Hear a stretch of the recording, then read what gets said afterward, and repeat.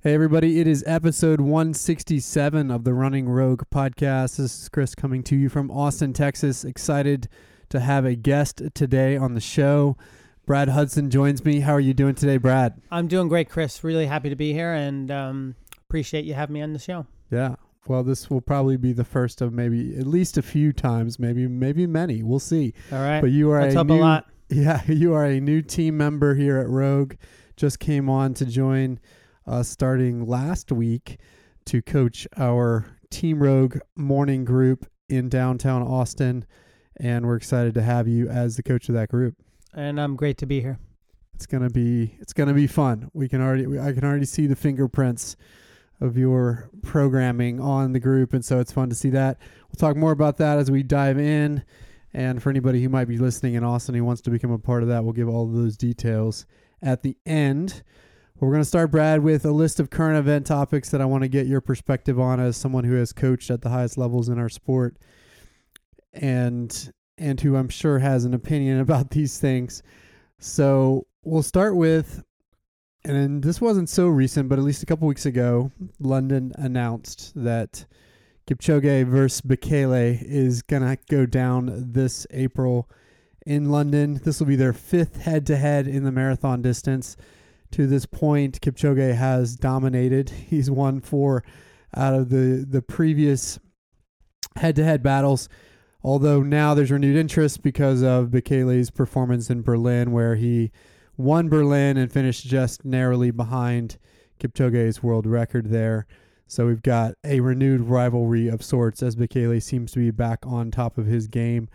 What do you think of this? So I think it's fantastic. It's great for the sport and, the competition's what the sport's about. And I think it's great to see someone challenge Kipchoge, who, has become a household name over these last few months. And, the marathon has shown that for Bekele anyway, that he's human and it's been rough. He's had great stuff and he's had some poor stuff. And that's how most people the marathon goes. But he's competing against a guy who seems to have the best mental outlook I've ever seen on an athlete and is not flustered or flawed. And I mean, he won Berlin with his insoles coming out of his shoe. He, just broke 2 hours, which I think is going to, it's the first time I've heard people, I drink a lot of coffee. So it's the first time I've heard people go into coffee shops that knew nothing about running and start talking about the sub 2 hour, about Kipchoge, about the shoes. So wherever you stand on this, we need print and we need, the sport to, every night I watch ESPN because I want to see how the Lakers did. I'm a Lakers fan. Excuse me. And, it's on and they show all the highlights and all that stuff, and running barely ever gets on. So anything that can bring us to the general masses and in the press and in the, TV is very good. But as far as who's going to win this, I would never bet against Kipchoge in the marathon. I think he's only lost once. Yeah, but if someone's going to do it, it's Bekele. It's going to be fascinating. I tend to agree with you that Kipchoge is clearly the favorite, and I think Bekele's challenge with the marathon has been his lack of perhaps consistent preparation. Even his agent, Josh Hermans, will talk about how Bekele hasn't always put his best foot forward, especially in these later years in the marathon distance. It seemed like he was finally able to do that in Berlin. We'll see if he can do that again. But as you say, it's hard to beat that just mental power that Kipchoge brings, and then the consistent performances. I mean, he's consistently performed in the marathon, never really had a bad day. So you've got to count on that, and that's hard to count on. Yes, and I think that at least what it seems like, I think this Bekele winning Berlin renewed him, I think, and he's probably motivations. But I mean, how do you get motivated when you've won, 4 Olympic gold medals and set world records and won all these it's just like, I think the marathon for him in his career was an afterthought. And so it may awaken him a little bit, this rivalry and this medal hunt. Well, to some degree, now this is almost a battle for the GOAT, right? The greatest of all time distance runner. Yeah. Many, I think, are arguing now that Kipchoge could be taking that mantle, even though he doesn't have the same accolades at the shorter distances that Bekele has, because of his consistency in the marathon. And so maybe that mantle is now up for grabs, and that's motivating for him in this case. Yeah. As far as, the marathon, I think Kipchoge for sure. But as far as the greatest distance runner of all time, it's Bekele. I mean, just what he's done, his range, his medals, his, competition record, and World Cross. Yeah, he has everything. And not that Kipchoge probably could have it if he wanted, but Kipchoge came to the marathon with, I think, a lot more to prove than Bekele, and that's where he's made his mark, and it's been good for the marathon. It's so good to have a star that's a good person and a good role model for the sport, and how he lives his life, and there's a lot of great things that he's offering the sport, and I really hope that the best thing for the sport would be if Bekele won. Because I think going to the Olympics, the viewership would go up, and right. The press would go up. And it would just be fun over the next year or two to see as they finish out their careers this battle. Yeah, it'll be interesting because you're right. This may be one of two head-to-head matchups if they both decide to compete in Tokyo, which I know Kipchoge has a gold medal to defend, so you would imagine he would be there. Bekele hasn't yet committed to that, but you think he would also want to go after that as well. So we'll see how it plays out, but it's definitely going to be exciting. So that's one topic. You mentioned being a Lakers fan.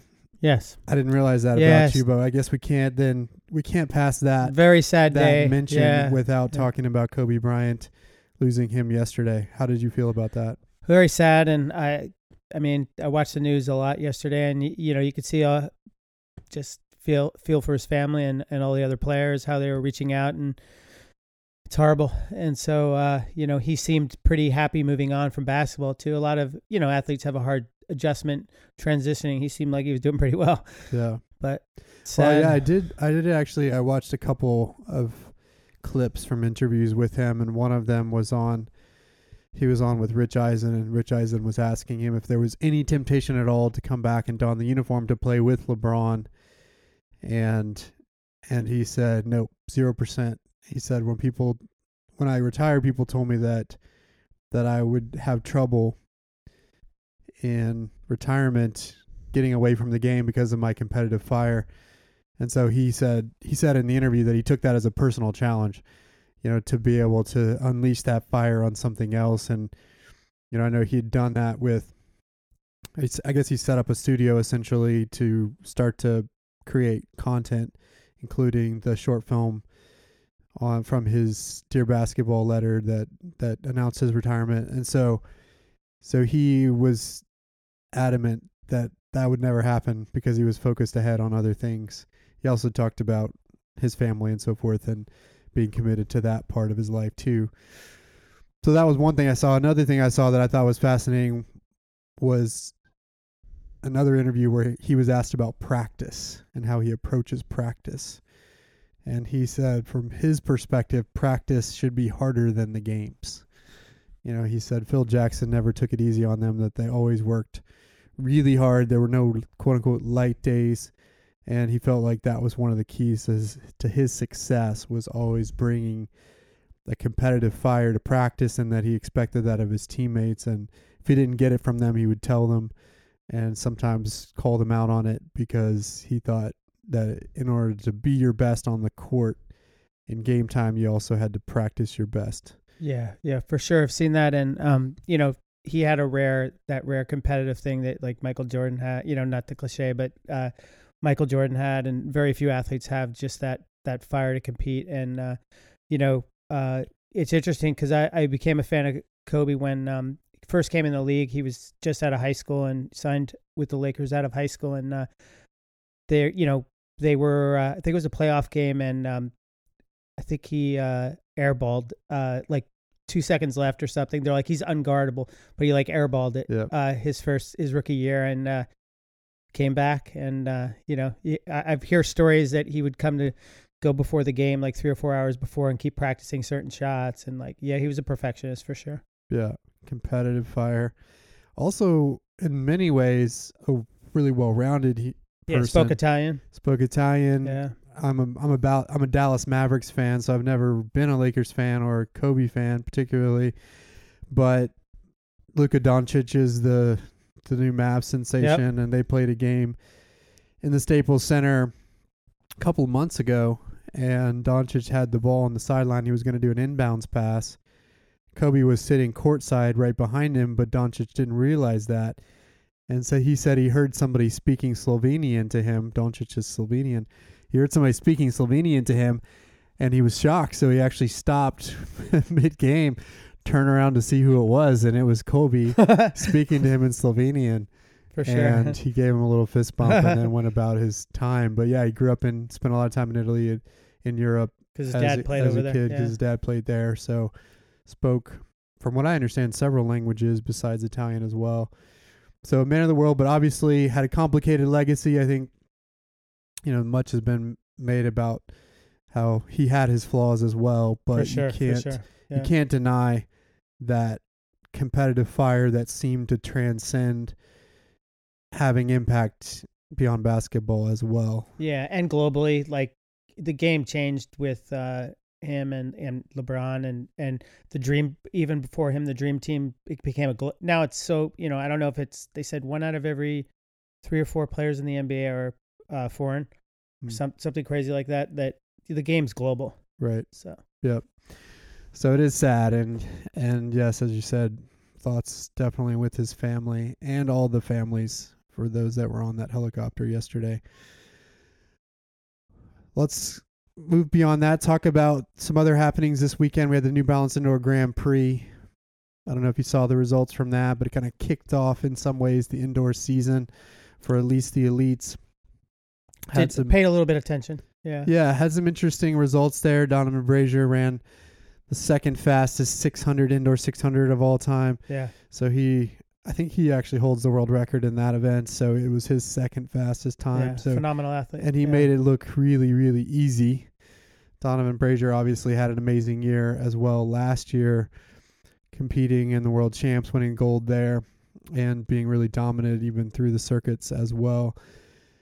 I know you're not an 800-meter coach, but what do you think about an athlete like Donovan Brazier? So I think Donovan is phenomenal. Actually, my roommate from Boulder is actually his coach, Pete Julian. So Pete Julian coaches Donovan, and Donovan's from Michigan. I'd heard all about Donovan from Jason Hartman, who I used to coach, who's from Michigan, and how this is the best out. He even before I think right before he even broke the junior record, I was hearing this guy was the best athlete they've ever seen. Yeah, and sure proved it. And I think he's amazing. And it's when you win the world champs, going into Olympics, not a bad thing. Yeah, it seems like he's also been able to do it mainly off talent to this point. I was reading some about his training before he made the transition to working with Pete Julian, which is that he's didn't have a lot of mileage in his legs. He was kind of working off of a lot of that talent, and I'm sure over time we'll build that. How do you take somebody like that who is just so talented, but yet maybe doesn't have the aerobic foundation yet? What do you do? So, I mean, for him, obviously, just train him, because everything's going to stick and grow, make him a better athlete. And so, so I'd heard crazy stories, like he'd been running 2 or 3 weeks. Like, he could probably run 145 right now, crazy stuff. So, really easy. You got to keep him healthy first off. I definitely not super interested in middle distance, but I do watch and I think the 800 and the marathon are the 2 hardest events to coach because of the extremes in systems and energy systems and the diversity of athletes that you're actually coaching. And they're both, to some extent, it's a balance of speed and endurance, and the same in the marathon. And, extreme events are, you hear crazy stories about the 800, how, there's certain coaches that think, very good coaches too, that think the 800 is pure voodoo, that, you have to try a little bit of everything and hope, you get the right thing, because you're either coming at it from speed or you're coming at it from the 1500. And, Donovan, obviously, if you know Donovan, he's coming at it from speed. And so he's going to want a fast, the faster you are, the faster, pace you want. it's more advantageous to you if you're a 4.8 person rather than a 15.8 where you want a little more even. So. Right. Yeah, it'll be interesting to see how he develops. Clearly, Julian has found a way to keep him healthy last year. Let's see if he can carry that, because he's definitely going to be a gold medal favorite going into Tokyo. And he seems happy. He does. Like he has. I mean, obviously, when you're winning, you're pretty happy, but he seems genuinely like it's a good thing. Yeah, and I think he had some doldrums post going to the Oregon Project because of the situation at A&M, where it's kind of ended up without a coach for a little bit, but now seems to be in a happy place. Let's talk about the women's side. We had a couple of big events there. One that was notable for me was the women's 3K. We had El Purrier get the win there, and then I believe second and third were the teammates from Joe Bosshard's group. Emma Coburn was third, and Dom Scott, her teammate, was second in the 2 mile. Yeah, saw that. Emma made a statement before in the press conference before that she was not going to be competing in the Diamond League or Continental Cup steeple events this year because of the decision by the IAAF to remove the steeple from the Diamond League format, which was a big deal, in my opinion, to have an athlete like that stand up and say, hey, this isn't acceptable to me, and as a result, I'm just not going to show up.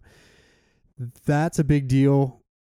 And it'll be interesting to see if that has any impact on ultimately how these decisions play out. But what do you think about that decision by the IAAF to take the steeple out of the equation, and about Emma's stand? So I think it's obviously I see Emma all the time when I was living in Boulder, and a big fan of Joe and her, and I know most of the people in their group. They're really great. It's bad for the sport that Emma Coburn doesn't want to run the steeple, and bad for the viewership. And, most of the people, we're in the U.S. and we're U.S. oriented, but most people are paying attention because, Emma's in the steeple, and especially in my area, she went to CU. But, my feeling, I've been seeing this trend last few years, and it's not I don't know if it's Sebastian Coe's fault. I'm not blaming anyone. The sport's dying. Track and field, to me, and we have amazing athletes, and it's beautiful to watch. And I love, 400 hurdles has been amazing this year, and the high jump was amazing this year. And, there's some amazing stuff. And Usain Bolt, probably saved the sport for a few years, but I just feel like, when the 10K's gone away, and now it seems like the Kenyans and Ethiopians are all moving to the marathon right away, because it's just, what are they going to train all year to run one championship 10K and then a 10K before? And this is nothing against Mo Farah has won all kinds of medals. It just seems to me that there's just a lack of great long distance races internationally now, and so the cost effectiveness, if you're an Ethiopian or a Kenyan, what you're going to travel to Europe to run 110K in August and not concentrate on the roads. I don't know. So I love track, and I hope it, but taking out the women's steeple is a bad move. It's a bad move, so I'm glad to see Emma stand up against it. I think in general, the athlete's voice is one that needs to have more of a place in these decisions, and so hopefully somebody like Emma standing up will help that. Although she did say, as a part of that press conference, or maybe even in her commentary post-race, that she hopes others will take a similar stand, because it's hard to do that alone and have impact. So she, I think, is a little bit afraid that she'll be the only one, and then suddenly it gets washed away and it won't matter. Now, I went to the Diamond League Monaco last July when I was in Europe for the Women's World Cup, and took my 3 kids, my wife. We sat like third row, right by the start line, or the finish line, I guess, start line for some events. And it was an amazing atmosphere. Now, one of the things that frustrates me about the IAAF decision, because one of their rationales was, well, we're doing this because the younger generation doesn't want to see some of these events. They're too long. They won't capture their imagination. And so we sat there in this 2-hour meet with 3 kids. I've got 3 kids, and at the time they're 6, 8, and 10. And by the way, the stadium was completely packed, and it was packed from the first high jump, that was the first event, all the way to the last pole vault, which bookended the event. And I was worried that my kids would be bored. This was not their first track meet. They've been to Texas Relays here in town. And so, they've had some exposure to it through me, but I was worried they'd be bored and that we might have to leave early as a result. But they were riveted. They were riveted by it because before every event, I would tell them who the key players were and who they should be rooting for in this event. And sometimes it was an American athlete. Sometimes it wasn't. And they got into it because then they had somebody to cheer for after I gave them a little story about that person. And they were in it the whole way. We're excited about it. The buzz afterwards from them was awesome. I think it was one of the highlights of the trip for them. And so to me, it's frustrating because there are plenty of good stories to tell. And as you said, they're great athletes. And it's just the fault, in my opinion, of the governing bodies and the powers that be that aren't telling these stories in a way to capture imagination. Yeah, for sure. And, give the people a chance to enjoy the event and get educated with it. And, Americans, we don't have a great attention span because, a lot of our sports are high scoring sports. And, the Europeans love soccer. And, not that we dislike soccer, but it takes time. You watch it and maybe you get one score. And one of the best things I saw in distance running was the Prefontaine meet in Eugene was when Moses Mozop, after he ran 2:03 in Boston, broke the I want to say 25K and 30K track record. They had that was the day before, right? Yeah, the night before, and people were loving it. And you could find a way to make this stuff interesting. But it's, to me, in this, I'm a distance coach and I love the marathon and distance running, but you see just road racing is booming and with Kipchoge and Bekele, and not that track's going to die, but it's kind of where everyone's going, and the interest is going in my opinion. There to the roads. Yeah. Sure. And that's certainly where the money is, and the athletes will follow the money. But yes, nevertheless, we shall see. One other quick note before we transition to our discussion with you. I saw also somebody who competed this weekend, Edward Cheserek, announced, as he's been this man without a country, so to speak, he's trying to get to become a naturalized U.S. citizen, but that process is taking time, and so he's been in a little bit of no man's land. He has said now that he will try to compete for Kenya, which is his current nationality, while he waits for the U.S. citizenship to come through, because he doesn't want to miss out potentially on World Indoors as well as the Olympics in Tokyo. King Chez, one of probably the greatest talents in the distance world at this moment, but a man without a country, may end up on a team, may not, because there are politics associated with making the Kenyan team. What do you make of that whole situation? Yeah, so it's tough because I went to Oregon. I'm a big Chez fan, and I always considered him American because he competed here, and I think he went to high school in New Jersey at a private school, if I'm not mistaken. Okay. So I always considered him a American to some extent. He's been here, is raised here, and everything. But that whole process, I don't know, and I don't know how it works, and I'm sure it's very, very difficult. And I'd like to see him run for us, but obviously it's not going to happen. Yeah. Hopefully we get to see him run somewhere. Yes. Because as you say, it's very difficult. He is a transcendent talent, and it's too bad that we're not really getting to see him in all the ways we should because of this big question mark. But he said, and even in interviews this weekend, he cut all of them short. He doesn't really want to talk about it. He has said in the past that he wants to be an American citizen and wants to compete that way, but at this point has to make a choice. And if that's right now his only choice to compete at the highest level is to compete for Kenya. So we will see how that plays out. But it'll be a good thing to me if he's on a start line, whether or not he's for any country. Whether or not he's in a Kenyan vest or U.S. vest. So with that, let's turn from current events, talk about you a little bit, Brad. I don't know that everybody knows your history, and so I would like to get more of it. So start from the beginning. The very beginning. Because you have a pretty fascinating story. It's a long beginning. Running. Yes. Yeah. So I started running at age 9 in New Jersey, and I signed up for a Run for Fun program. And my first coach ever was Mark Wetmore, so who's now the CU coach. And University of you Colorado. think he's scary Yep. now? You should have seen how he was for a 10-year-old. How scary he was. But he was my coach in New Jersey, and we had a Run for Fun program in the nearby town, and I started running, and we had a group of kids, mostly around my age, that were training pretty serious, and so it really got me into it. And we had adults, it's just a club team called Mine Mountain Road Department, and from there I started, New Jersey. I was New Jersey state champion, but by the time I even entered high school, I had been running marathons. I ran 250 in Gettysburg when I think I was in seventh grade, something You like said 12 years old. that. Yeah, You and ran so your first marathon. yeah, we were running marathons sometimes in training and to raise money, and so we That would is do 20. mind-blowing to Yeah, me. we would do 20 miles every single week.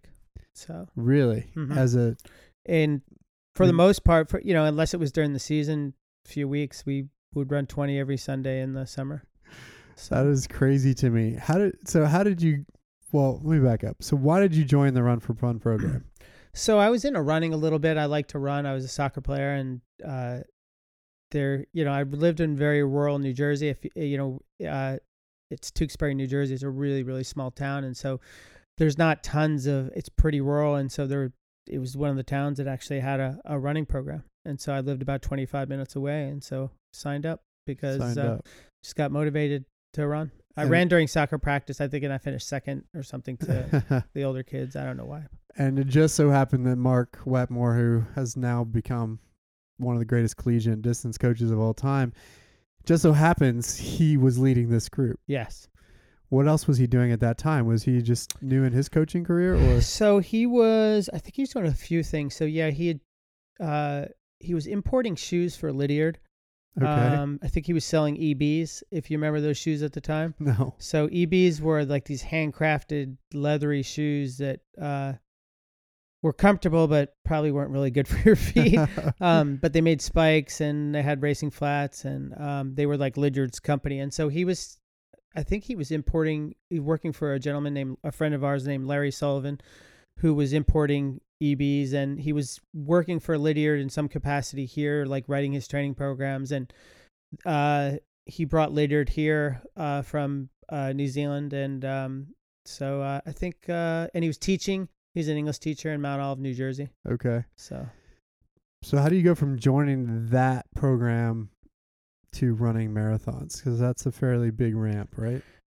yeah, so I mean, I was very crazy, highly motivated, and I think Mark is an amazing coach. I'm not sure he's the best coach for young adults, because he's intense, and I think he was like, "Sure, run a marathon. That'll be good for you."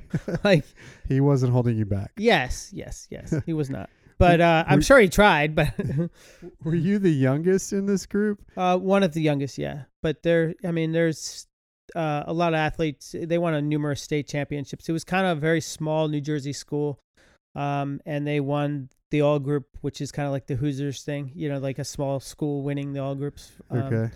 So In New Jersey. yeah. And that first marathon, what do you remember from it? I remember more about the geography. I was going up Big Round Top or Little Round Top, where the Gettysburg battle, where the most important moments of where the South tried to invade the North and Okay. got stopped. And so I think Pickett's charge was on Little Round Top or Big Round Top. And so I just remember some of the historical stuff, but just I enjoyed it. And I was always a big fan of the sport as a kid on to now. Do you remember what you were feeling? Does you remember being hard? Easy? I mean, I don't think anyone really loves the last. But I mean, I think I enjoyed the challenge of it, but I don't think I thought it was child abuse. You know what I mean? Right. So you run a 250. What did you say? I ran 250 flat, I think, 250 flat as a Yeah. 12-year-old. but very hard course. Obviously. How does it progress from there? Because you then went on to run more marathons. Yeah, so even I ran at University of Oregon, if you don't know, under Bill Dellinger, and even before I ran at Oregon, I ran 217 marathon between. I took a year off between high school and college. I ran 217 at Chicago the year Steve Jones, I think, broke the world record. That would have been 85, I think. Wow. So I was, motivated to run long distances. And I ran 48:55 for 10 miles in high school and some pretty good road times. And, so I was already training very hard up to 140 miles a week. 140 miles a week as a high schooler. Yeah, up to. Yeah, not every week. But. Yeah, that's crazy. And then you go to Oregon, work under the great Bill Dellinger. Yes. Who had worked with Prefontaine. Yeah, Coach Pre, Coach Alberto, Coach Rudy, coached the McChesneys. Yeah. Coach Don Clary, Ken Martin. He's a central figure in one of my favorite running books, which is Bowerman and the Men of Oregon. What'd you learn from Bill? Bill was very, very competitive, and but I think I think he was a great coach, and I think he was ahead of his time as far as specific training on a lot of things, and he was willing to experiment on a little things. But in fairness, I think he had such talented guys like Bill was kind of like a friend coach. Okay. He didn't always hold you back. He was really by your side, and you felt like he was one of you, and you felt supported by him. But I think by the time I was there, not that he was jaded, but I think that when you coached Pre and you coached Alberto, you're coaching Brad Hudson, not exactly excited. Not that I couldn't run, but like I think you had some of the most ferocious athletes that the sport's seen, and talented in Rudy Chapa. So that's fascinating. But he wasn't the one. He wasn't Mark Wetmore. No, but Bill,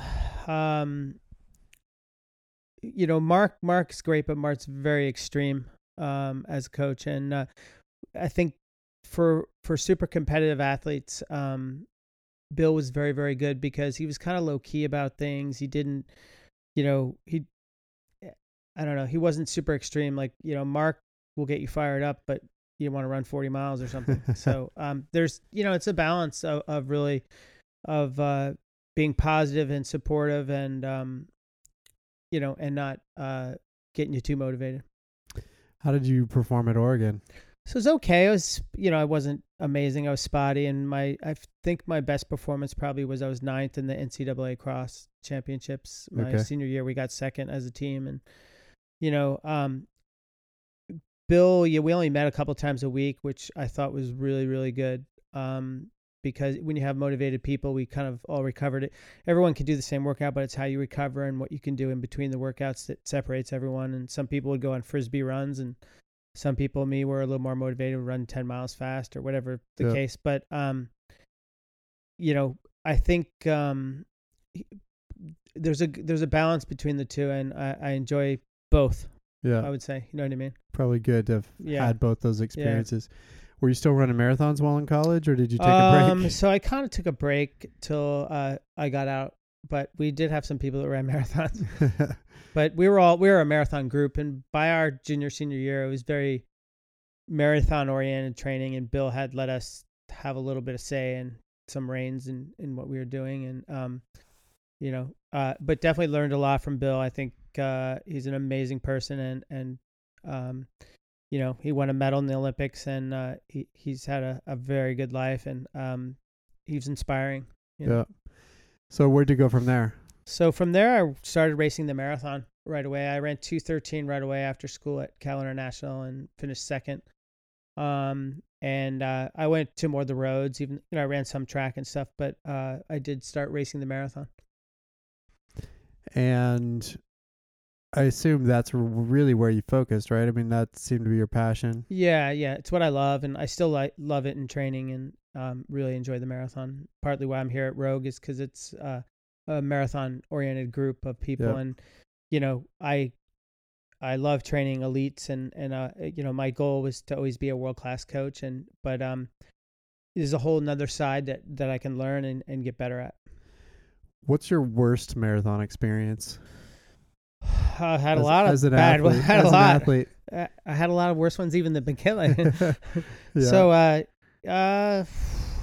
worst marathon experience. Probably racing the marathon in the heat.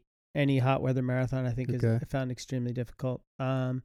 Eugene's not super hot, but B, I feel like when it goes bad, it goes really bad in the heat, and I'm sure most people can Yeah. tell you that. Yeah. Well, at that point, you're fighting physics and chemistry at the same time. Yeah. And it's hard. Yeah. Because one thing you learn in chemistry is that when chemical reactions have heat involved, usually there's challenge. Yes. Yeah. So, how do you go from there, competing at the marathon at the highest level, to coaching? So I always wanted to coach, and I wasn't sure how I was going to do it. I never finished my degree completely at Oregon. I finished a lot of it, like 80 or 90% of it. So I wasn't going to just roll into a college coaching job, and I'm not sure I would be a great fit for a college coaching, necessarily the right program, because I do want more I guess NAIA does the marathon, but how many really care, care that much? You like the 26.2. Yeah. So I was working at a running store and the Boulder Running Company, and I started advising athletes and people were started at the time. There really wasn't any post-collegiate programs out there. So no one really had coaches after college. Either you went with your college coach who was more focused on the college team, or you, try to figure it out on your own to some extent. And so I started advising Steve Slattery, who won the USA's in the steeple. And then the first athlete I really coached outright was Shane Culpepper, who won the 5K at the trials and got a lot better.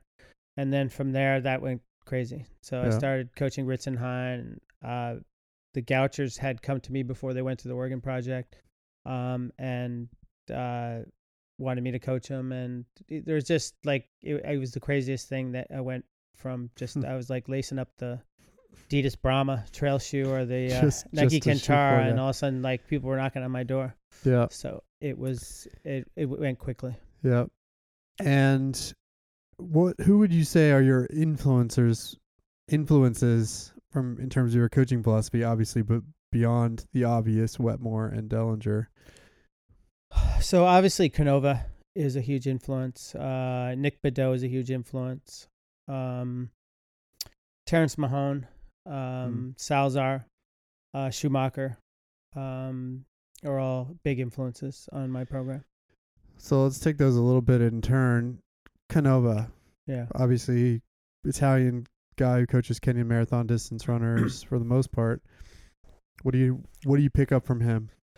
So the marathon has really changed. If you paid attention in the marathon, I know a lot of our viewers out there think it's probably the shoes and it's probably drugs why the marathon's changed, but it's changed in a lot of ways. The mentality, people are a lot more fearless, and also the training, the long runs have gotten a lot more specific. People aren't afraid to do things that have really, the one event in the sport that has changed dramatically is the marathon, because the training's changed. And to me, Canova is really, my interactions with him and seeing the training of what a lot of the top athletes are doing kind of opened my eyes to what these people are capable of. And even the Americans near the end of my era, when I was starting to get out of the sport, the Canucci was doing 20-mile runs fast. So the fast long run has evolved, and it doesn't mean that it has to be all completely really fast, but that's really what changed the marathon. And also the lack, what I talked about track a little earlier, the lack of opportunity for these athletes. They're going to train all year and hope they get in the Oslo 5K if there is one, which I guess now I don't know what there is exactly. Right. So they're going to train all year, beg their agent to get them in, beg their agent to get them over from I-10. And maybe they get in, and maybe, I saw something, I forget where it was. It's some athlete, they showed the two extremes, and they showed a Kenyan athlete that went to Oslo and ran 12:58 and made $1,500 with expenses and everything. And then they showed the same athlete went to the Healthy Kidney 10K in New York, the New York Roadrunners Club, and made $43,000 or something. Wow. So it's, it's a no-brainer. The economics. You can change your life in one race. Yep. More power to them. But the Kenyans and Ethiopians have changed the sport, and But I'm a big fan. I've always been a big fan of the Japanese marathoners. I'm a big fan of Kenya and Ethiopian and the U.S. people. We haven't hit the marathon yet, but definitely Chicago this year was like a little bit of the water coming through the bridge. We had a bunch of guys break 2:11, and some guy from my high school in North Hunterdon, New Jersey, ran 2:11. This runs for the Atlanta Track Club, and so. Well, and certainly on the women's side, we've been making waves for a while. Yeah, our U.S. women are doing amazing, and world women too. Yep. So that's one big thing is the more specific long run work. I remember I was interviewing Frank Shorter, one of the greatest U.S. marathoners ever, has a gold medal. I see him almost every day. I used to see him every day in Boulder. I was interviewing him for our Clean Sport podcast with Kara, and he was talking about how, they did 20 miles every week, but it was for the most part just always easy. And they worked hard on the track and on the shorter stuff. But primarily the long runs, when they went long, it was mostly an easy effort. Correct. You add a little bit of different stimulus there for somebody like Frank, and maybe that changes what he can do if you were able to transport him into to the modern era. For sure. He obviously did amazing things then. Yeah. So that's one element kind of from your influences. What's another? On the marathon, you mean specifically? Yeah, on the marathon, just in terms of training philosophy that you may have picked up from one of those influencers you mentioned. I think the professionalism, you view the sport. So when I was running, not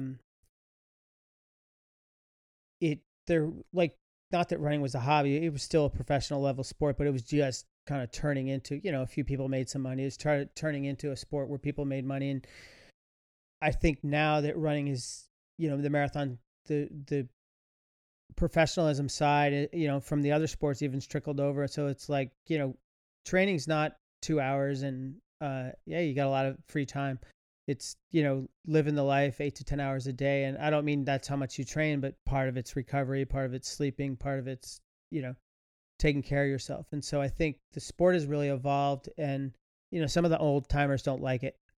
Talking to them, it was a little more of a friendly sport, and now people fly into races and compete and sometimes leave right away, and it's a little more that way, but they're still friends, and it's all things evolve, and I think the sport has evolved to a much more professional level than when I was competing. And these kids, they're all training with coaches, they all have the desire to be good. So how do you take that concept for somebody who may not be a professional?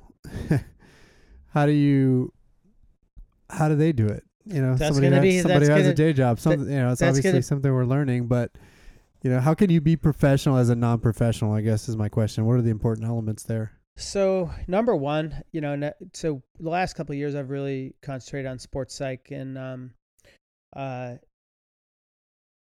it's the biggest thing you can do to be a better athlete in person probably in your life is to get more sleep.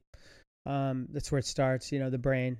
So if you can the brain recirculates in the evening, and if you can sleep a lot, the studies that I've seen, you can get massage, you can eat right, you can do amazing training, but nothing will overcome you not getting great recovery. And so it's in the recovery, it's in the sleep, it's taking sleep seriously, as serious as anything in your life.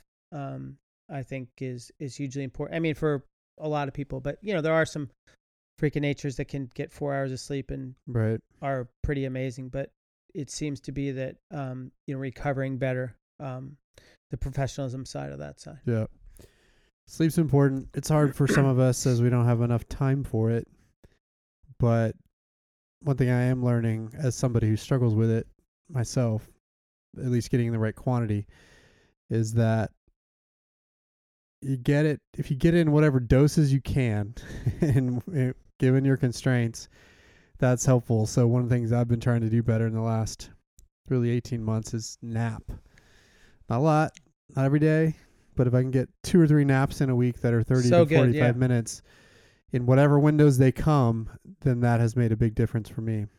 And were you the one, was I having this conversation with you about Ronaldo, the soccer player who sleeps? No, but I saw something crazy like 5 90-minute naps or something. Or 6 day. 1 hour naps. Yeah. Like, how does he get that in? I don't believe any of that. But I heard that he has always been that way. It's just some extent. Like He a is lot a of people. professional. Yeah, even when he came over when he's 16, 17, they said, a lot of people were partying. Like he was always wanting to be the best. No, he is, and I'm a soccer fan. I grew up playing soccer.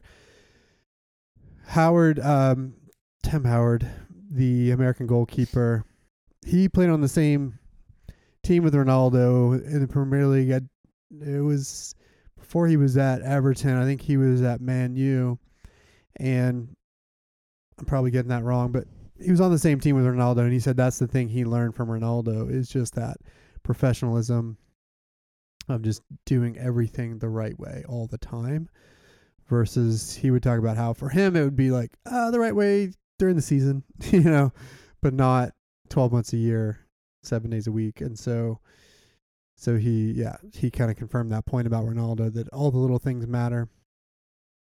I also happen to think that Ronaldo may not be doing everything the right way, and that's how you get a chiseled body at his age, but that's a topic for a different day.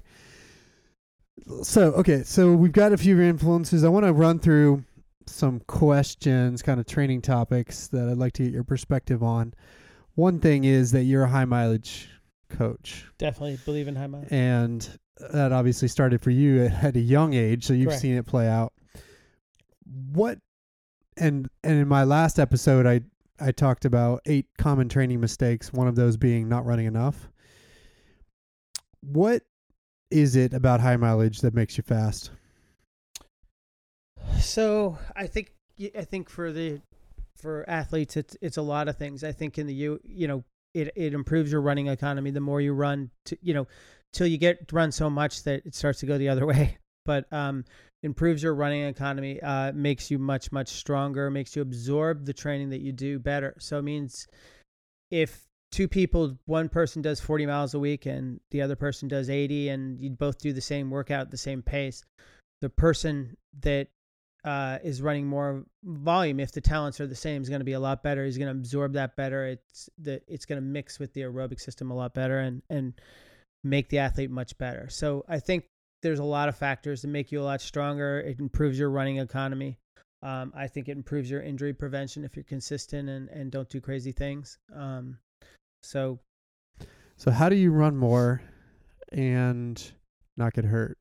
So in my opinion, I think there's a couple things you do. I think my number one rule, if you've read my book too, Run Faster, my number one rule is I think that most running injuries are overuse. And so overuse is repetitive stress in one area. And so my opinion is that you change things. So that means that you change the pace you run every day almost. Okay. Some days need to be super, super easy. Some days can be a little bit quicker. Some days need to be hilly. Some days need to be flat. Definitely soft surfaces for a lot of your easy running will lessen the impact on you to try to keep you healthy. But mixing the surfaces, mixing everything, even the studies they've shown on people not getting hurt, okay, and this was done on elite athletes, but it goes for the person at home, is to change the people that didn't get injured, change the way they ran every single day. So meaning they didn't try to, but different different variables. Yes, different variables. And so I'm a huge believer in changing your shoes from whatever brand you use, minimalist, to like a thick Hoka shoe. Changing that for recovery runs, for easy runs, grass runs. I think you change things up, because if you can change things up, if there's that stimulus change, hopefully there'll be less repetitive stress. And I think people run too hard. You see this a lot in athletes using a heart rate monitor. Not saying you have to do everything with a heart rate monitor, but really paying attention to what is optimal, what's efficient. Every run should have a purpose. And so when you go out to run, you should tell yourself, okay, this run is a really easy massage recovery run. This might be an easy run after a workout. Just know what you're trying to do on every single run. It doesn't mean that you can't have some freedom. And I think some days run moderate if you feel amazing, because it's and try to check your ego at the door and stick to what the purpose of the workout is. Some days it's to run hard. Some days it's to run easy, and really, if you pick and choose what you're able to do, I think you'll be a much better athlete. So variety in paces, surfaces, distances. It's one of the things I talked about on my last episode. One of the common training mistakes is not varying your paces from day to day. So a lot of people go out and run the same hard pace every day. Worst thing you can do, I think. And then that hurts you. So you said variety, that's one thing. Yeah. What else? In terms of staying healthy as you build So, doing things that are going to strengthen your whole body, your chain. So, definitely, first of all, stability work to improve. So, any weaknesses, get your body checked for any weaknesses, PT work, ancillary work. So mobility work, things that, obviously they're finding that if your ankle's mobile and your hips mobile and your thoracic is mobile, you're going to have a much better chance of not being hurt. So there's things to strengthen and there's things to make mobile. And so, first of all, if not getting hurt, sleep a ridiculous amount. That's the best thing you can do. That's the fountain of youth and the secret to not getting hurt. Obviously good nutrition, good hydration. Warming up properly.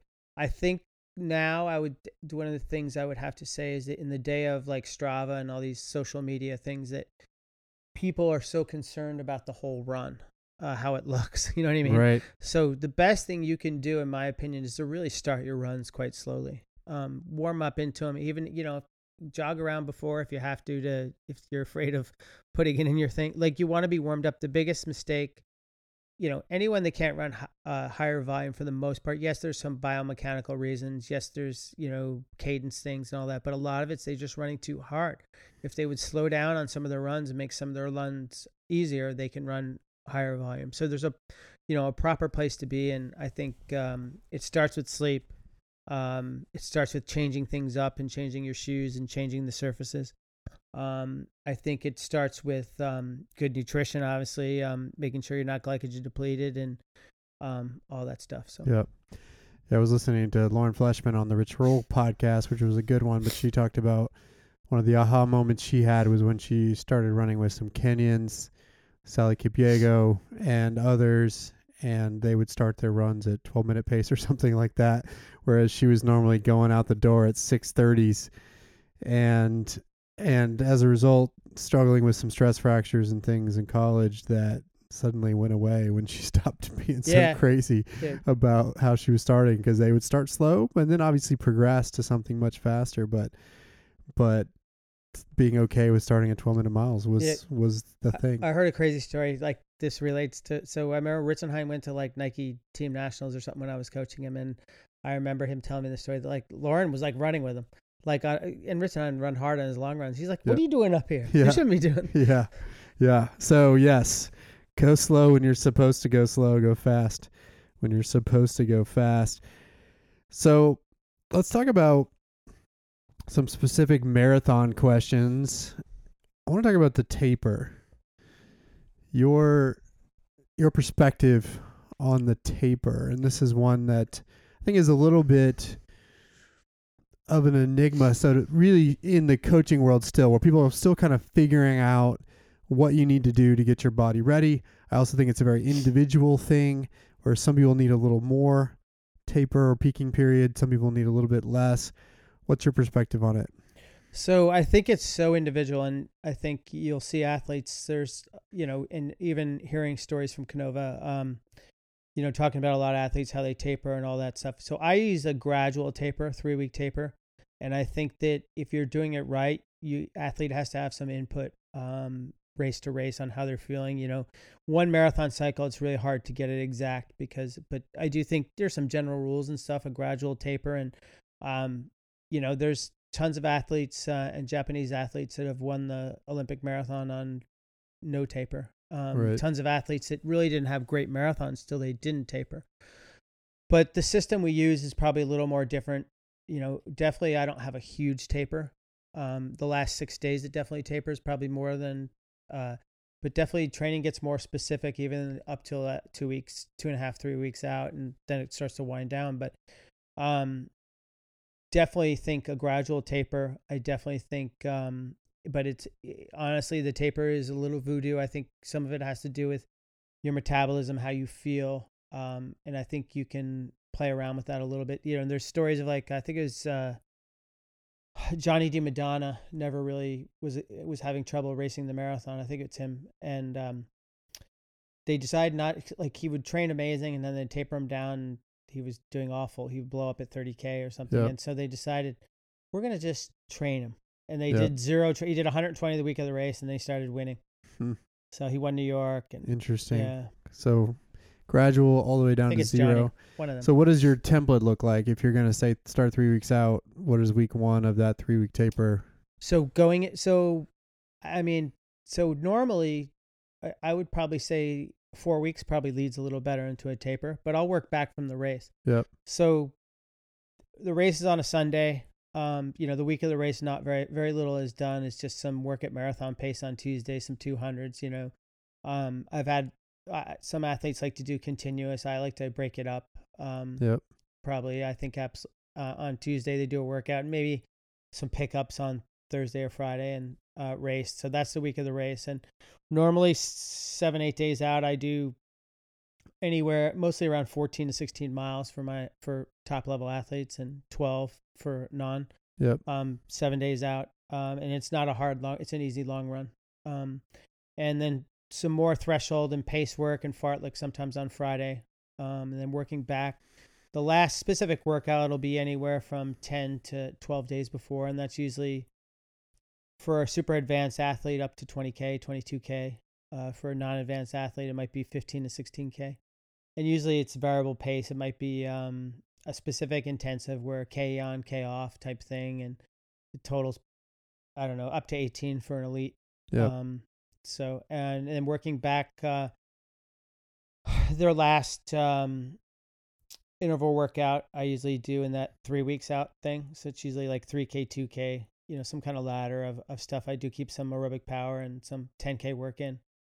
And their last super hard workout would be a 25K that I've done as close as 10 to 12 days. In Beijing, I think I did it with Ritz 10 days out. And so it's done at 98 to 102% of race pace. So with a warm up and warm down, they might total 21.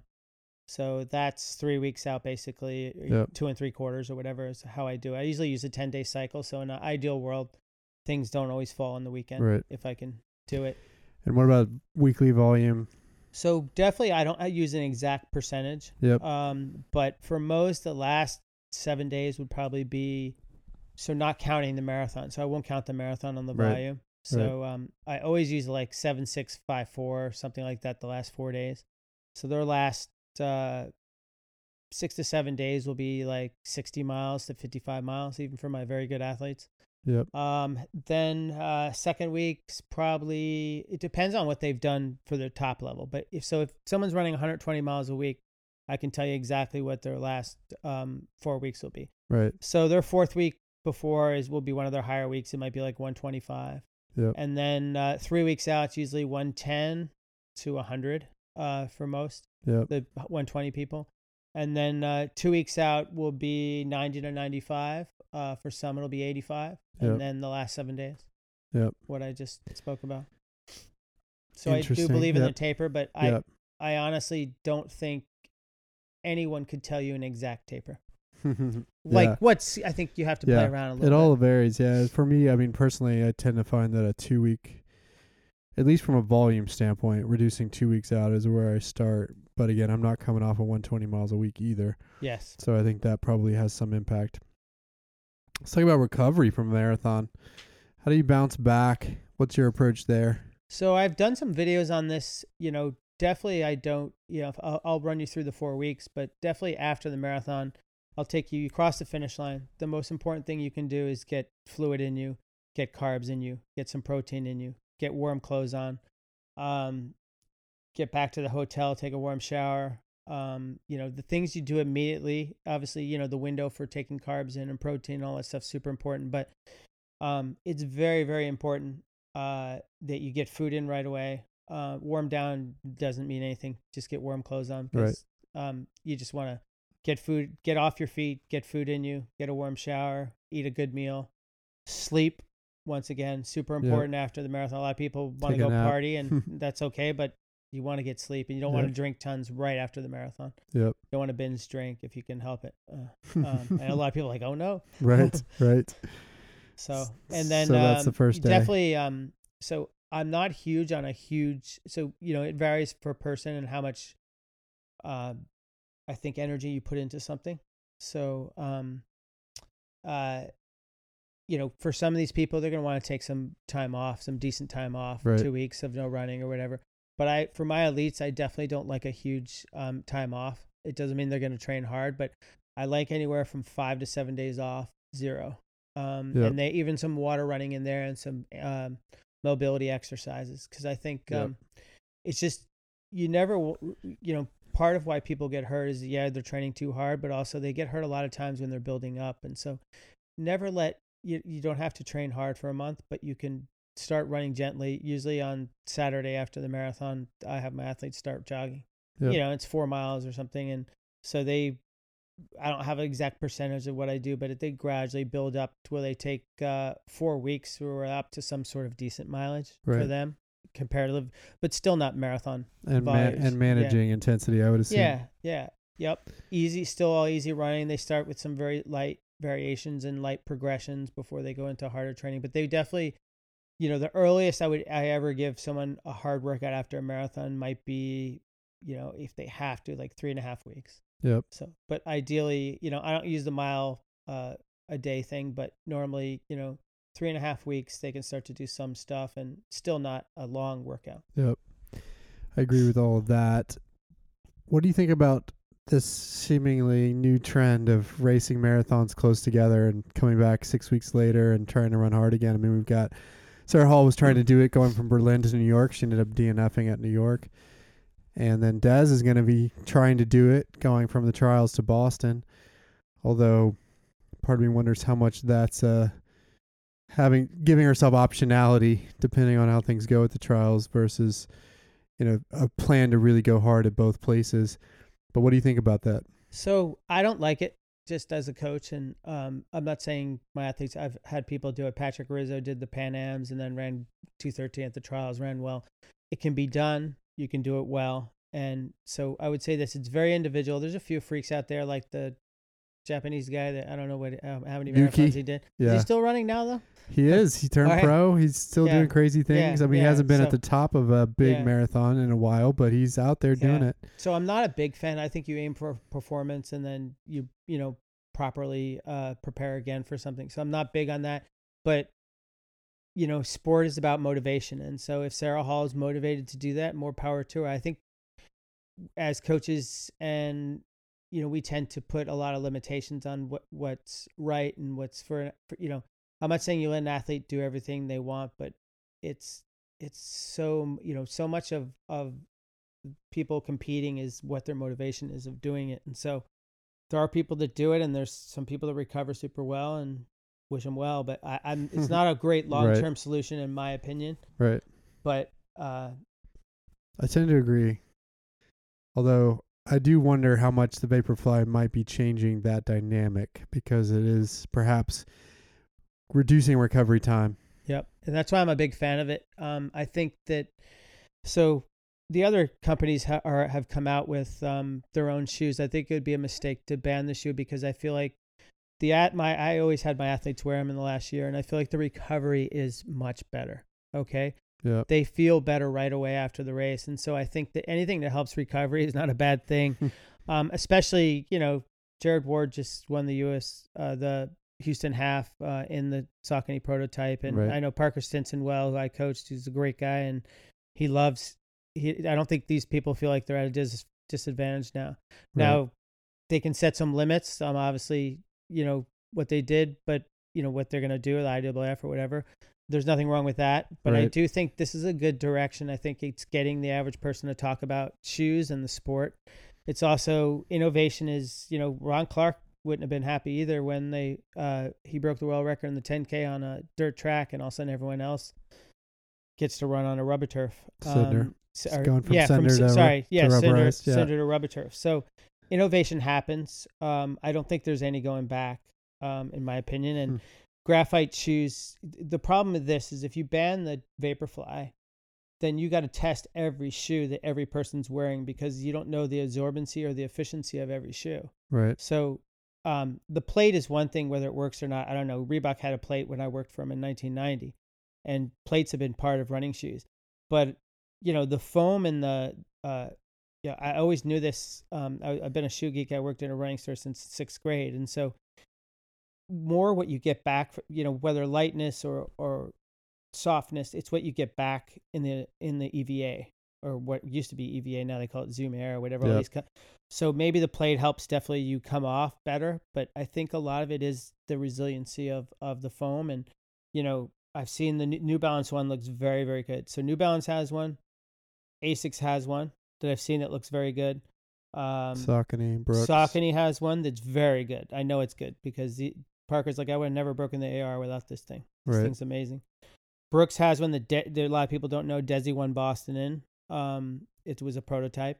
Yep. Hoka has one, and they're coming out with even a better one, supposedly a really good one. So I feel like all the companies have joined in, and I think you can set some limits, but in my opinion, I think it's a mistake. Unless you're going to test, what are you going to start x-raying shoes and test every single shoe?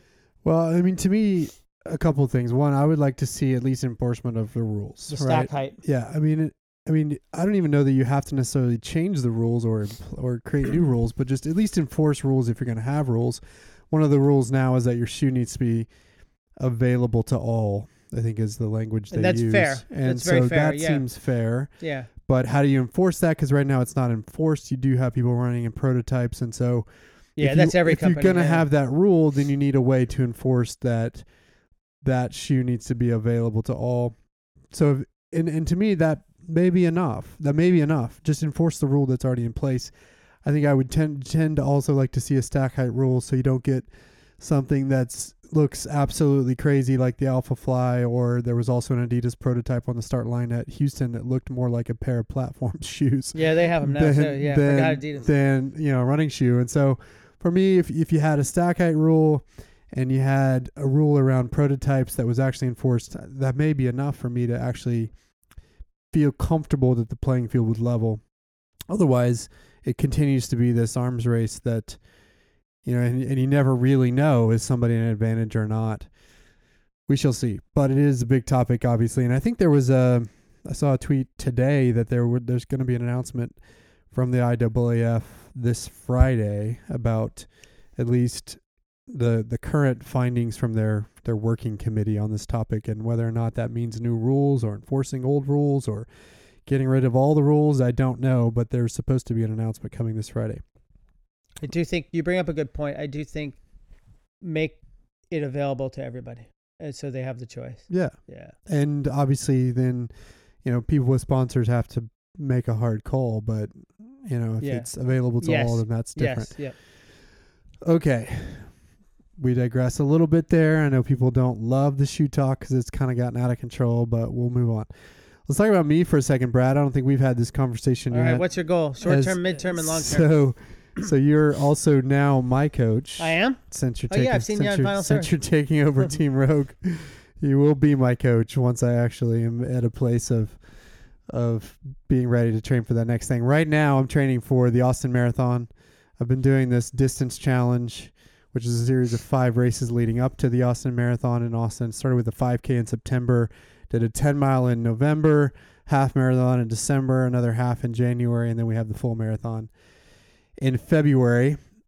It hasn't gone exactly the way I wanted because I had a sciatic nerve issue that I have talked to you about, but I will get it done next month. And right now I'm leading the challenge, so I have the top time, the fastest time so far of everybody competing in this 5 race series. So I've got to deliver on that. But then beyond that, I've been contemplating a big next phase of work, which is that, and I think I told you I'm a 2:45 marathoner. Haven't run faster than that. I've run 2:45 now, 3 times. Or at least in that range 3 times. I've always had the goal to break 2:40 in the marathon since I started marathoning in 2001. And initially it was an arbitrary goal. Then it became more palpable as I got closer. And my first marathon was like a 3:21 or something in Chicago in 2001. So I started there, coming from a soccer background. thought that I could go get 240 at some point, although it was arbitrary. And now I'm at 245 and kind of have been a little bit stuck there, reaching what I call my genetic potential. Potentially, I'm also getting older. I just turned 40 last summer. So, but I've been training more or less consistently for about 20 years. Started running specific stuff in 2000, and now it's 2020, and I've done marathons starting in 2001 all the way till now. I think I've done 7 or 18 of them, about one a year since then. I've also mixed it up, done a bunch of 10Ks, done a bunch of halves. My fastest half marathon's a 1:15 and change, which I ran here in Austin, and I think that was 2016. But my fastest 10K is kind of soft, 35:15 I think is my 10K PR. But want to break 240 for the marathon. That's the next goal to go after once I compete in Austin. My theory, though, is that I need to deconstruct my body a little bit and then reconstruct it back to something that can get to be that fast again. I feel like I have the aerobic foundation, but I'm missing some of the strength, some of the mobility, and maybe I've lost some of the speed that I had, some of the raw speed I had, not only because I've gotten older, but because I've gotten further away from my soccer roots. And so I have this theory that I need to deconstruct and reconstruct. I've also never formally built weights into my training beyond doing it for injury recovery purposes. So the question is, if I'm going to build a plan to go break 240, what does that look like? My theory is that I need to deconstruct, meaning kind of start over, pull back on mileage, build strength first, then speed again, then come back to the marathon. And I need to get faster at the 5K, the 10K, the half before I come back and try to attack 240. So I'm thinking it's a 2-year process to get to where I want to be after this race in February, but I would love your thoughts and also what you might want to know about me if I'm thinking about that goal. First of all, are you sleeping? Am I sleeping? Yes and no. So I don't get enough sleep. That I can tell you. The sleep quantity is not there. I'm probably averaging, I would guess, 6.5 hours of sleep a night throughout the week. And some nights it's less, some nights it's more. But I will say that I just took a sleep assessment that I'd seen on a Alex Hutchinson article that measured not just sleep quantity, but also other factors and sleep quality and things like that. And the sleep score that I got from that output was actually pretty good. Basically, my sleep quality is good. My sleep quantity is bad. So basically, the only thing I need to really work on is quantity. 1 or 2 more hours. Yeah. And I also have this new Oura ring. I don't know if you've heard about this. I'm wearing that tracks sleep. It also tracks HRV and a bunch of different things. It's called Oura, Oura. You wear it 24/7, but it particularly works at night. It's tracking your heart rate, your HRV, your How heart. long have you been wearing it? Just a week and a half, 2 weeks. I think that's great. Yeah, so I do like some of this stuff. But it's measuring quantity, quality, a bunch of different things that right now are not that interesting, but they will be over time because the little things it starts to learn. It starts to learn, yeah. So sleep is bad. Okay, so first of all, see what your lifestyle is if you're sleeping. A lot of people out there. So most of the people can't take naps during the day like Kipchoge. So you want to know what their lifestyle is like. Are they stressful? Are they able to, can they train on, can I put them on a 10-day cycle where they can have a little more recovery between things? Yep. So I'd want to know what I'm working with as far as outside of the running. Yep. Okay. So your recovery and all that stuff. Then I'd want to know your PRs. I'd probably punch your PRs in, see where you're weak, see what seems strong. It doesn't always tell you everything because sometimes you just haven't had the opportunity to run a fast 10K. I'd want to see your training and see the races you've trained for, to see, I'm big on, so I love marathon training and I've seen marathon training change people. Saw Dathan Ritzenheim become great on training his aerobic system. Yep. But that's not to say that I do believe if you train like a true marathoner, there's at times you have to go the opposite way to some extent. You have to go after the speed, you have to go after your muscles, you have to go after your nervous system in a different way. Yep. So if you train correctly for the marathon, that should almost be your first cycle. because marathon in itself is the base. So I'm not, I there's tons of coaches out there that base up for the marathon. Yep. And there's nothing wrong. Base for me would be the half marathon. It's not like we would go speed into the marathon, but, if you're training 120 miles a week and doing 30K runs near race pace, there's a specificity of that is pure base and pure aerobic. And so there's things that you can't do that you lack when you're marathon training, speed, muscular stuff, because you have to take the percentage of what's worth it. So I do think, I would cycle your training more so that we got you where you could run a good 5K, and then a good 10K, and then a great half, and then we go into marathon training. And marathon training doesn't have to be super long. If you have a good half marathon threshold, it doesn't have to be super long. So and that's where it's going to vary per individual. So I'd want to see what you've trained for in the past. What, obviously if you just take someone that's run marathons, giving them more quality work without injuring them is going to help them with the same volume. So, volume is huge. Pace intensity, are you using heart rate? What's your everyday pace like? Easy. Yeah. I'm good at that. He did good easy long run the other day. Yeah. We're all good at easy. Yeah. Some people would say maybe I go too easy. Yeah. But no, I definitely go easy on the easy days. I do think, we'd want to see your experience running, how many years you've been running. Obviously your soccer background, you're probably very athletic. And when did you take up running? Oh, you told me this, college. Right? So I played soccer 5 till 20. At 20, I stopped playing soccer, and I needed something else to do to stay fit and engage my competitive side. So a friend of mine was like, hey, he had run cross country in high school. He'd kind of gotten into road racing in college, wasn't running competitively in college otherwise, but was doing some road races and training. And he said, hey, come run with me. So I did. And I had a decent aerobic foundation from 15 years of playing soccer. And I did okay in my first 10K. I think I ran 42 minutes at a 10K in Houston when I was 20 years old. And that was my first exposure to real running training. And at the time, I might have been running, I'd probably run 3 or 4 miles at a time. No real long runs at the time because I didn't know what I was doing. But anyway, that's where I started. But now I've been more or less consistently running for 20 years.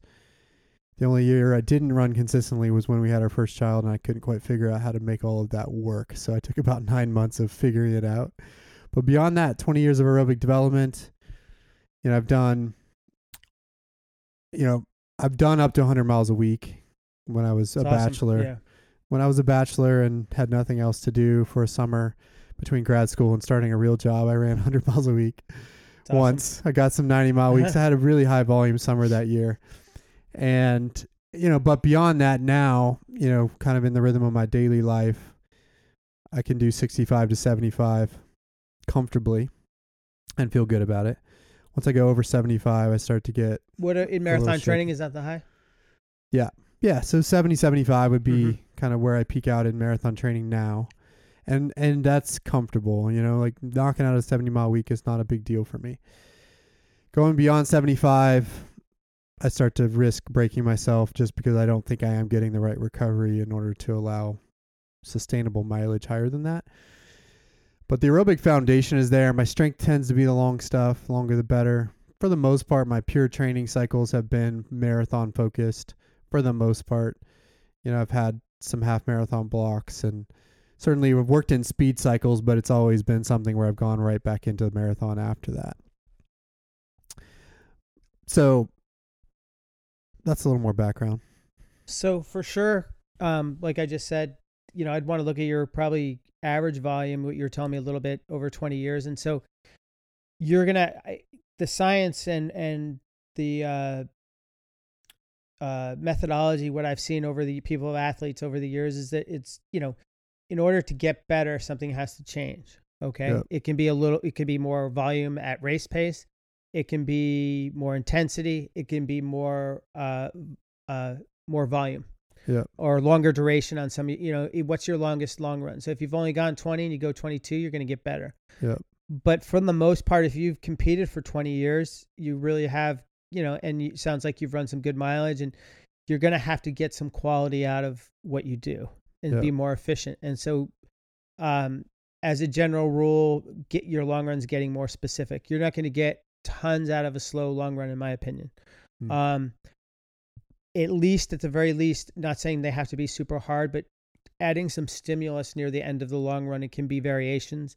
It can be 1 minute on, 1 minute off, things that change your stride length and stride frequency because of as you get older, your nervous system has a lot more problems adapting to different speeds. And you see, as you get older, when you're younger, you can jump out of bed and run race pace. All right. As you get older, it takes you 30 minutes. You got to stretch, you got to have coffee, you got to go to the bathroom, you got to be psyched up. You got to think about it. Yeah. And so, in older athletes, touching on race pace more, touching on things that stimulate you more, not long breaks either. The biggest mistake I think an older athlete can make is a huge break. Now, occasionally you're burned out, you need a big break, but I think I don't take breaks really. I mean, my philosophy is similar to yours in that it's like you get keep moving. You get right back into it.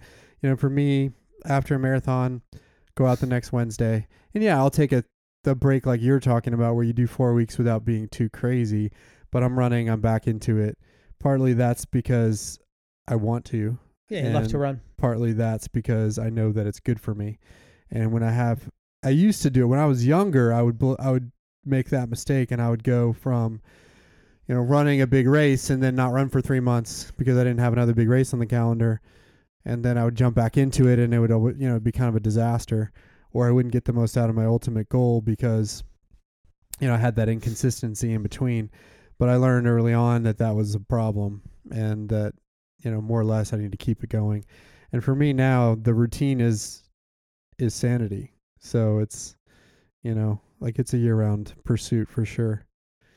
So, but I do think that when I used to play club volleyball in college, and I was a soccer player, and I lifted because of soccer. You're a good athlete. I was a good athlete. Yeah. And, I didn't have the competitive. So, in college, one year I played every single intramural sport available because that was a thing that I wanted to do. So tennis, golf. It's great. Yeah. And I played junior golf. You move well. So you moved I've well. done everything. Yeah. I'm not great at everything, but I have a little bit of athleticism that allows me to be decent at a lot of things. And so there were a time in my life where I was taking advantage of that. But in the last 20 years, for the most part, I run, and that's all I do. So I do wonder if I've gotten away from some of that athleticism and, if it's costing me now in the marathon. Probably for sure. I'd say you were a good athlete. And, what separates the good athletes from mediocre athletes, and their aerobic system, their insides, there's definitely a difference, but how they move, if it's not, most of the best athletes that come out of other sports where they moved well, or gymnastics, soccer, whatever it is. So you have to get back to moving well. In order to race the marathon well, you have to move well. And so I'm not saying you neglect your aerobic system, but if you can't move well, who cares what your aerobic system is? Because your nervous system and your body will never get there. So you have to move well first and foremost. And so drills, doing some things like Dan Pfaff sprint drills, things that help you move better. Every hill work, if you've never done a block of hills, doing anaerobic hills, doing longer hills, things that are things you've never done that might be a little different.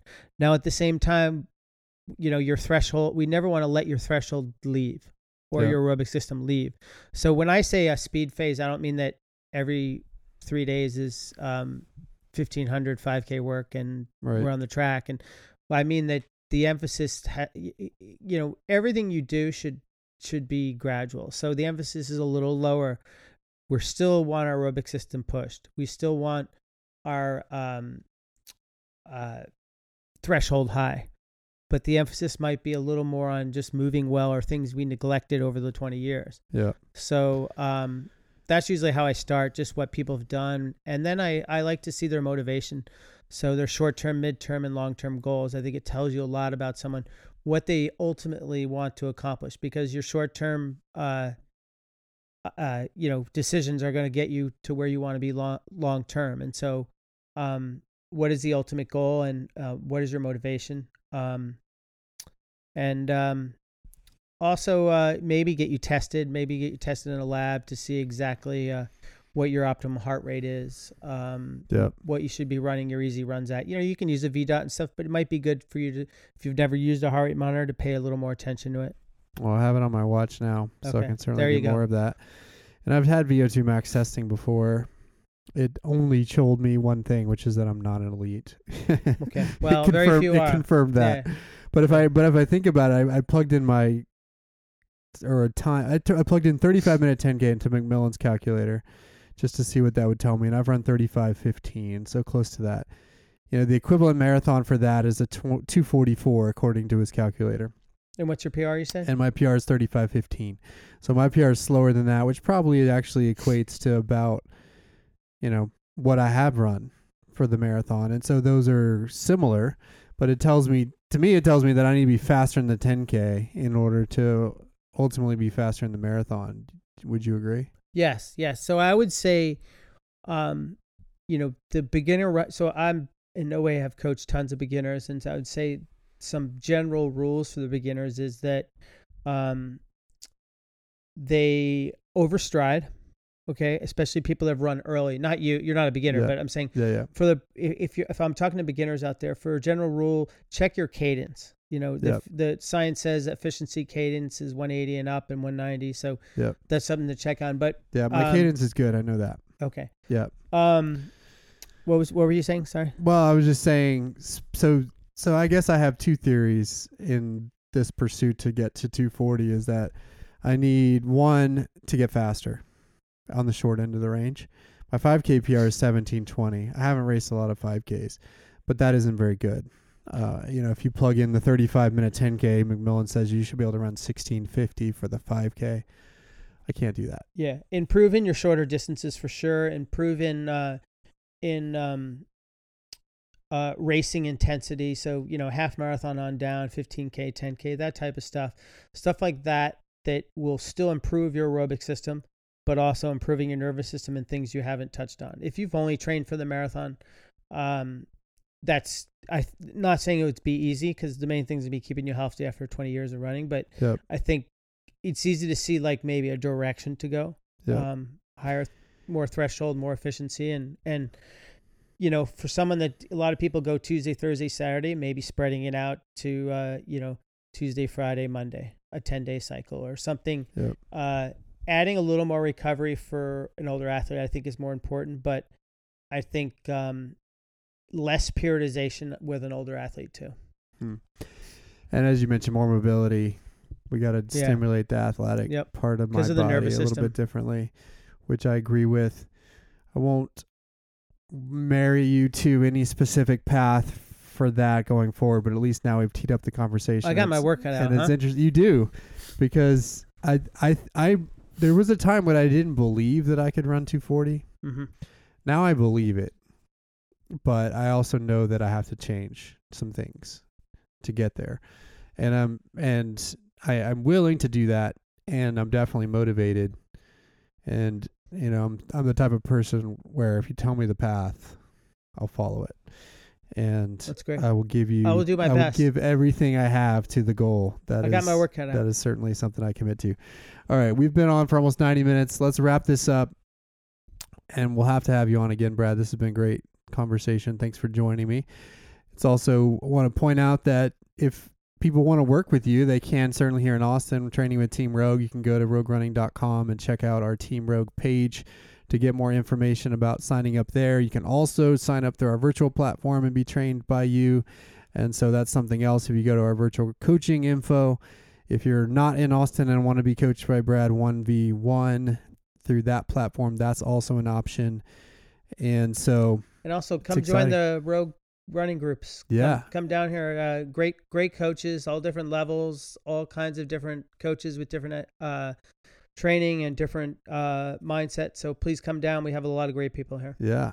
Not just you, also others. That's a good point. So we appreciate that. Good to have you on, Brad. It's great to have you in Austin with us.